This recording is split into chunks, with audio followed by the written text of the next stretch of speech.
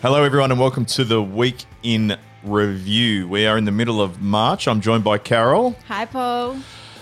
Now, we are going to be a little bit transparent, so we're doing it a little bit earlier this week because of some things that are happening on Friday, but there's still quite a bit to talk about, I think. All right. Yes. So, Paul, a major change for the HTA Review Reference Committee. What, if anything, should we read into that? Yes, so John Young, who was the Medicines Australia nominee, stepped down from the committee and has been replaced by the Medicines Australia CEO, Liz De Soma. Look, it's not a great look. It's not a good look. This is regularly described as the most important reform process for 30 years. And what does it say about the industry's commitment to it? I'm not sure. I'm disappointed by it because of how it will be interpreted by some key decision makers, which is that, well, is this important to you or is it not important to you? Yeah. I mean, this was a part-time job. The committee's met 4 times since December. The review is only meant to go to the end of the year, so that's presumably another 7 or 8 meetings. There will be work between, obviously. So not sure really what's happened here. You know, I might interpret John's decision to depart as what's he saying about the review and where is it going? Is he seeking to remove himself because he doesn't like where it's going or the direction that it's going? The discussion paper, which is going to be critical in all of this, has been written, and is probably in the very late stage of development. And that will be a seminal document. I don't think we'll see too much in that that's going to be very positive for the proponents of reform. But we don't even have the finalised terms of reference yet. So it's a very confusing situation. I'm sure that Medicines Australia leadership is frustrated by the circumstances and having to deal with this. They're probably frustrated by the appearance going from retired, semi-retired, very former global executive who had spent time in Australia to the CEO of Medicines Australia who sort of lives and breathes it every day. It's a very big shift in approach. So I'm not really sure what to make of that, but people will make of it what they want. But more importantly, the industry has to get its head, and the proponents of change need to get their head around the fact that this is a bureaucratic review of technical inputs to HTA decision-making. This is not a corporate process where it's about collaboration and win-win outcomes, mutually beneficial outcomes. This is a medieval process where the government is going to use this as a platform to progress the change that it wants and get you to agree to it. So the mindset that people take into this review process is really, really important. And if you're not willing to be uncomfortable, disagreeable, have difficult conversations, then this is not the review for you. People have to understand that in order to win one thing, one battle, you have to fight every single battle in these processes. The notion that we just need to pick our battles is just so naive. So the job description is be willing to be disliked. Yes. Universally. Yeah. And ready for a fight every day. Ready for a fight every single day, because in order to win one outcome, you're going to have to fight absolutely everything. The idea that you can negotiate a path like it's a corporate process is just wrong.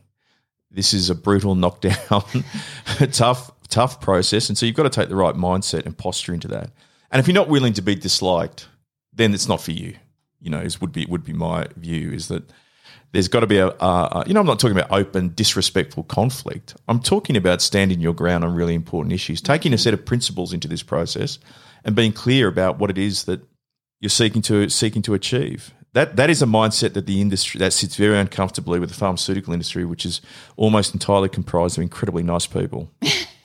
and that's fantastic. It is just lovely people. But that's not going to make you successful in this process. there has to be a willingness to have very difficult conversations. And if that willingness isn't there, then a new approach and new personalities will be required. Now, is Liz going to do that? Well, I suppose the advantage of having the CEO of Medicines Australia is that she has direct line of sight of the issues that those companies are dealing with every single day and why certain aspects of reform are required.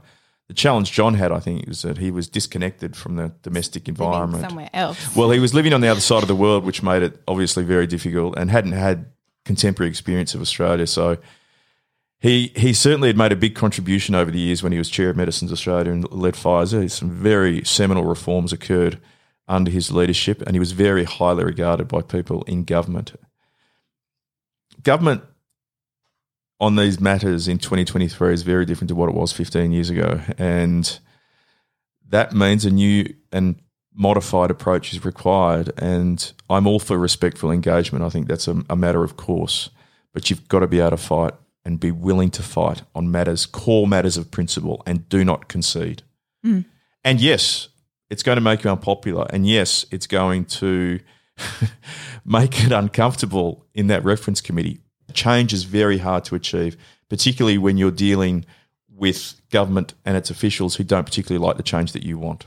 We go forward now. Who knows what to read into this decision, but it's certainly not a good one. But maybe on a positive note, it's an opportunity for the industry and other advocates of change to, okay, well, let's revisit our approach to this thing, because at the moment the process is clearly being manipulated to get a particular outcome. Okay, April is fast approaching with companies and patients still dealing with what are, in some cases, very significant price reductions. What's the latest? Well, this is 2 weeks away, and the final pricing data has not been released yet because I think we're still waiting on a couple of outcomes. Now, they may come between us recording this and when it goes online, but there is at least one more notifiable instrument that should come. We will see, but that obviously has to be very, very soon. Obviously patients who are losing access to medicines are dealing with it. Companies are dealing with it. Look, and I don't think this is not good in the sense that not just patients losing access to medicines, but hundreds of jobs are being lost across the industry. I really do hope that as the year goes on, and I suspect we haven't seen all of the listings yet. Some will come in a couple of months, I think, once the heat sort of died down a little bit and the focus has moved elsewhere. I really do hope that the industry takes this as a lesson and an opportunity to reflect on how it approaches these processes, because I don't think anyone could argue that this is gone or is going well. It's been very difficult for some companies, and difficult for companies is a euphemism for difficult for people, and that can be the employees of those companies, but also the patients who are affected. And we haven't even got to all the secondary effects of these reductions yet, which will come. But people should keep watching because there are still outcomes to be released. Stay tuned. Stay tuned. And hopefully we don't need to do a quick edit. That's tomorrow. Right. That's right. Well. So who knows? I sort of hope we do, because if it's a notifiable instrument, hopefully it means that a company has got relief who wouldn't otherwise got it. So I don't mind if we've missed that, but it's certainly going down to the very last minute. Cutting it fine. They're cutting it fine. Oof. Okay. Questions from you guys. As a patient organisation, we are often invited into policy and review processes at certain points rather than being included from start to finish. How can we change this? That's a really good question, and I think it emanates from a conversation I had with a patient group earlier in the week. Well, I think the expectation has to change. It's not really good enough for the government to invite industry into a room, lock the door, and then issue the outcome by fiat and then consult patients. It's not how you should run policy or review processes for a public health program. There are two consumer representatives on the HTA reference committee. Is that enough? No, I don't think so. I think patients should be a lot more demanding of government and the industry in terms of their involvement in processes. Don't accept being excluded. Okay, but what's the blueprint for that? Well, been a lot more outspoken. I think in the last few years, what's developed is this mindset that it doesn't dominate, but I see it a lot, was that patient groups don't want to speak out against the government. Yeah. And that is a very recent phenomenon, and I don't think it's serving patient groups well at all. I think it is entirely legitimate for patient groups to be to speak out against the government policy or a lack of a policy or a bad decision. But patient groups are scared. They're scared of losing their funding. They're scared, and we see that with Kate at the CCDR. Oh, yeah, the way being she bullied mercilessly, being bullied, and there needs to be more people willing to speak out, and it's only by speaking out and activating, and the industry supporting that we're going to achieve change. Yeah, eventually that will drive change, but there should be no willingness or acceptance of to accept bad outcomes, just none at all. It's easy for me to say that. I don't rely on funding from the government, and I don't. But the idea that your funding will be withdrawn or you won't be invited into the inner circle if you speak out, that's a much. If that's the problem, then we have a much bigger problem that we have to get our heads around. That government has become malevolent towards people who speak out. And I would remind everyone that this is almost unique to health, and in fact, it's unique. It's unique to one area of health. Any other part of government, particularly federal government, they fund organisations who turn around and throw it right back in their face. That's the basic expectation in our system of government. But for some reason, in health, people there is this idea that patient groups need to be deferential. Well, I guess for patient groups, health is number one, and this is their health. Or their kids' health, or life and death for some of them. Yeah, and it's a very inequitable situation because some patient groups are obviously huge and well-resourced and others are not.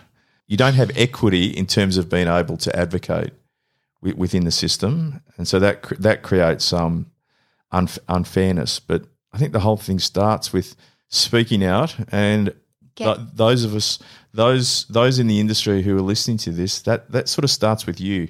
Because if the pharmaceutical industry is not willing to speak out against bad decisions, then you can't really expect patients to. Yeah. Carol, thank you. Thanks, Paul. And we will be back next week, everyone. Bye.